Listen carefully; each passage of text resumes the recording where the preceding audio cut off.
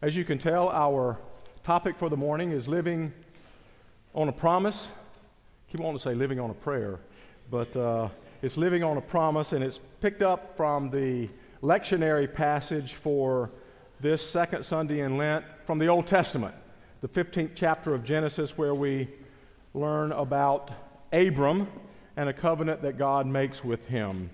I'll read the first verses 1 through 12 of chapter 15, and then verses 17 and 18. I invite you to listen for the word of God. After these things, the word of the Lord came to Abram in a vision. Do not be afraid, Abram, I am your shield. Your reward shall be very great. But Abram said, O Lord God, what will you give me, for I continue childless, and the heir of my house is Eliezer of Damascus? And Abram said, You have given me no offspring, and so a slave born in my house is to be my heir. But the word of the Lord came to him, This man shall not be your heir. No one but your very own issue shall be your heir. He brought him outside and said, Look toward the heaven and count the stars if you are able to count them. Then he said to him, So shall your descendants be. And Abram believed the Lord, and the Lord reckoned it to him as righteousness. Then he said to him, I am the Lord who brought you from Ur of the Chaldeans to give you this land to possess. But he said, O Lord God, for how am I to know that I shall possess it? He said to him, Bring me a heifer 3 years old, a female goat 3 years old, a ram 3 years old, a turtle dove, and a young pigeon. He brought him all these and cut them in two, laying each half over against the other. But he did not cut the birds in two. And when birds of prey came down on the carcasses, Abram drove them away.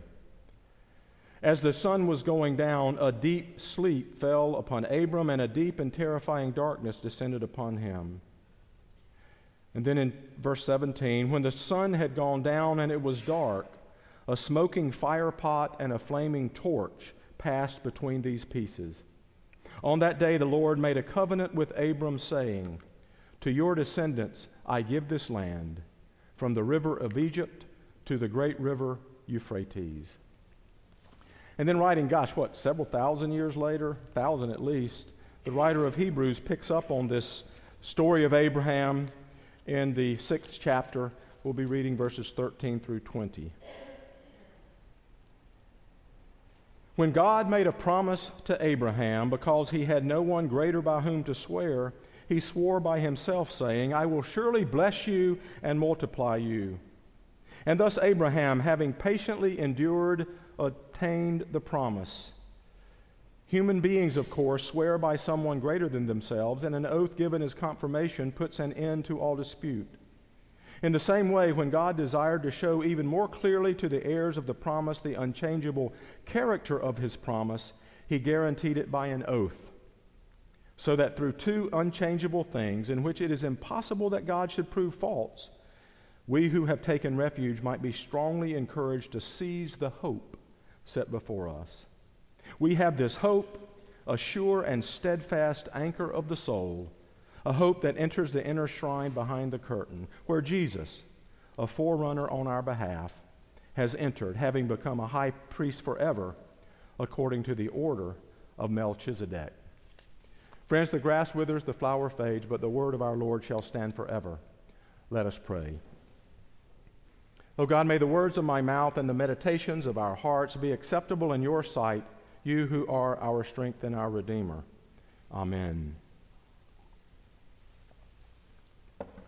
Anybody here ever made a promise to someone? Sure. Anybody remember when someone wanted to tell you something, but you were sworn to secrecy? So you used the words, cross my heart, hope to die, stick a needle in my eye. Anybody remember that? Yeah. Okay. Well, this, of course, denoted the seriousness by which you were promising to keep their secret. What you may not realize is that this little saying comes from a longer poem, a couple of versions found, and I thought I'd share them with you. Cross my heart and hope to die, stick a needle in my eye. Wait a minute, I spoke a lie. I don't really want to die. Though my lips are sealed and the promise is true, I won't break my word to you. But if by chance I should somehow slip accidental words tumbling from my lips. If this solemn vow I should break, then no more breaths shall I take. Thus you know this promise is not a lie, for I am not prepared to die. Promises. Important parts of our lives. Thomas Long, formerly professor down the road at Princeton Seminary and now on the professor at Candler School of Theology at Emory in Atlanta, shares this story which occurred when he was a student at a small denominational college in South Carolina. He shares that it was the custom each year to have a visiting professor, a visiting theologian, to deliver a series of lectures over the course of several evenings. This visiting lecturer also led morning chapel each day, where, unlike the evening lectures, attendance was required. So attendance was required at the morning chapels, but not the evening lectures. Well, as you might suspect, as these types of events go, the Monday morning chapel service was probably the most important one of the week.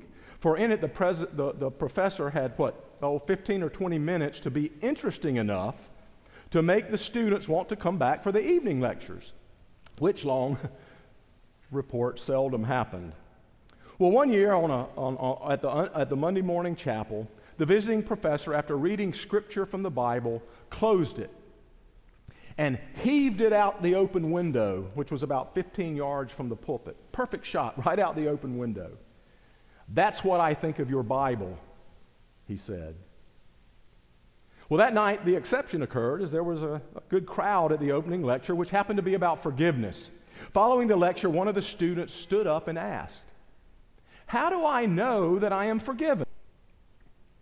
The professor looked at him and, after a long pause, said, "I promise you, in the name of Jesus Christ, you are forgiven." "Yeah, but how do I know I am forgiven?" Another pause. "I promise you, in the name of Jesus Christ, you are forgiven." "Yeah, I know you say that, but truly, how do I know deep down inside that I am forgiven?" An even longer pause. "I promise you, in the name of Jesus Christ, you are forgiven." All this visiting theologian would offer is a promise. A promise. Can you live on a promise? By the time we reach our passage in the 15th chapter of Genesis, Abram has answered God's call to leave his home and his kindred to go to a land that God would show him. Furthermore, Abram by this time has been promised by God, "And I will make of you a great nation, and I will bless you and make your name great, so that you will be a blessing." Only there is a problem. It's mentioned in our text, and it's a major one. Abram has no son, and time is getting on, and how in the world can you become a great nation without a son? "Oh Lord God, what will you give me, for I continue childless?" God has made Abram a promise, but Abram is also aware of the reality of his situation, and he doesn't know whether he can take this God at God's word. He knows he's not getting any younger. And Sarah is way past childbearing years. "Oh Lord, how do I know your promise is for real? How can you believe a promise when reality suggests otherwise?" Abraham wants more than reassurance. Abraham wants some proof. "Oh Lord, how do I know that your promise is for real?" You know, wouldn't it be great to have some proof that God's promises of a new heaven and a new earth are secure, especially given the reality of natural disasters and pollution and dwindling resources in our world? Wouldn't it be great to have some proof that God's promise of the gentle inheriting the earth was secure, especially given the reality of terrorism and oppression and poverty? We've seen it this week. Wouldn't it be great to have some proof that God's promise that the first will be last and the last will be first was secure, especially given the reality of injustice, the disparity in the proportionate sharing of wealth and resources throughout the globe? Wouldn't it be great to have some proof that if you lived a good life, if you tried to do the right thing, if you were honest and kind and good, that you would be happy?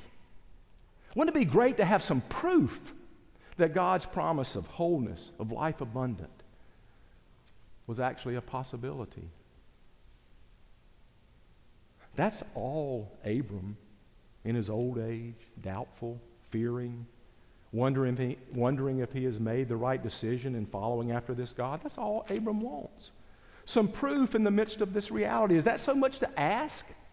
Oh, Lord God, how do I know your promise is for real? So what does God do? How does God respond to this request? Our text tells us, and behold, the word of the Lord came to him, your own son, your very own son shall be your heir. Can you believe it?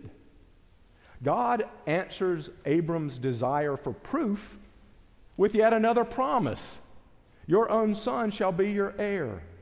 A promise this time accompanied by a sign. Look toward the heaven and number the stars if you are able to number them. So shall your descendants be.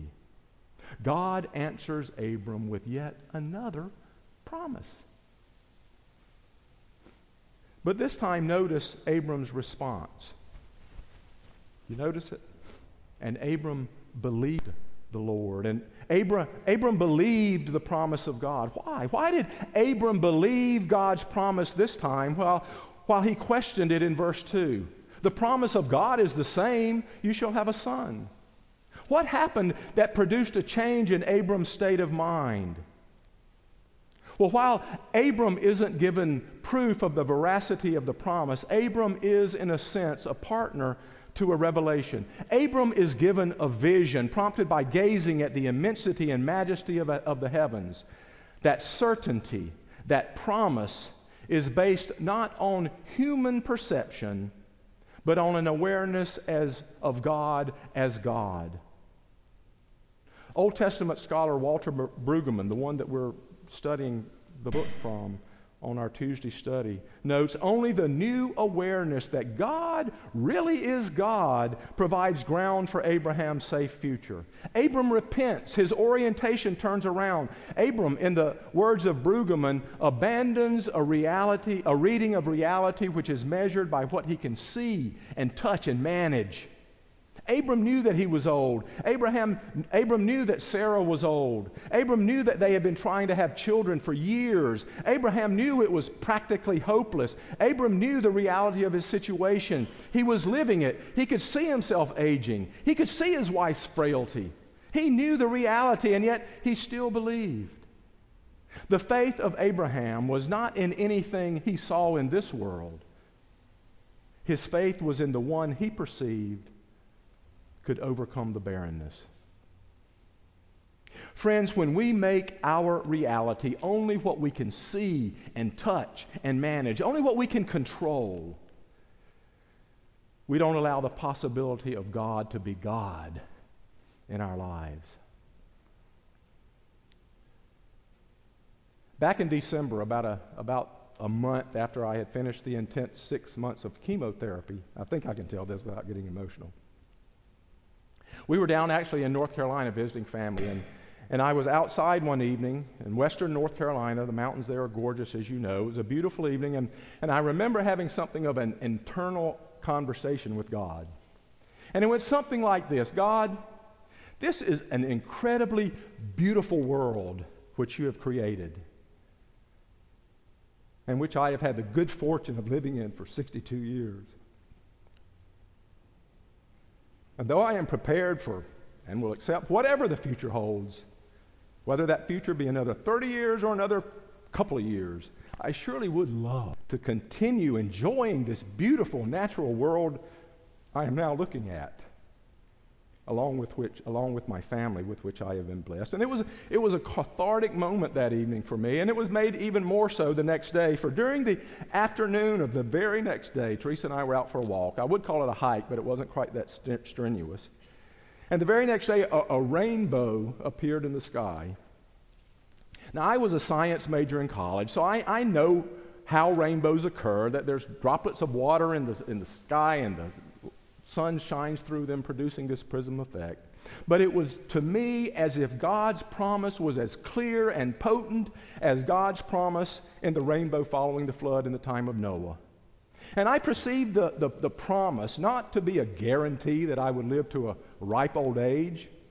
None of us are guaranteed that. Rather, what I saw in that rainbow was God promising, I've got your back. I've got your back. And it was an uplifting, reassuring, comforting experience. No matter what, God's got your back. In the promise of God, Abram encounters the promise maker. And Abram has to decide whether the promise maker is trustworthy. And Abram chooses to believe in the promise, allowing God to be God. And such is the stuff of faith. God and Abram share an ancient ritual, primal, earthy, wherein the sealing of the covenant occurs by the halving of a heifer, a she-goat and a ram, with a smoking fire pot and a flaming torch passing between the pieces. A covenant is like an oath. Once made, it is never to be broken. And in making this covenant, God binds himself to his promise. For to break it would mean that the promise maker is a liar. And the broken animals symbolize what should happen to the parties of the covenant should one of them break that covenant. Ironic, isn't it, that even though it was the people of Israel who violated the covenant by disobeying God time and again, it was God who, in the person of Jesus Christ, was broken. It was God who, in the person of Jesus Christ, had his garments divided and sold. Such is grace. God even held up our end of the bargain for us. We couldn't keep the covenant, so God kept it for us. And therein is the promise. No proof, no guarantee, simply a promise. Look around you. What is the reality of your world? Can you and I, like Abram, see beyond our immediate situation and allow God to be God? In spite of the world, can you believe the promise? Have you believed because you have seen me? Blessed are those who have not seen me and yet believe. Such, my friends, is faith. May we each be granted that gift. Let us pray. Oh God, we thank you for your promise. May we embrace that promise, allowing you to be you. We are thankful for the gift of Jesus Christ, that even when we fall, even when we fail, your promise through him is secure, now and always. Amen.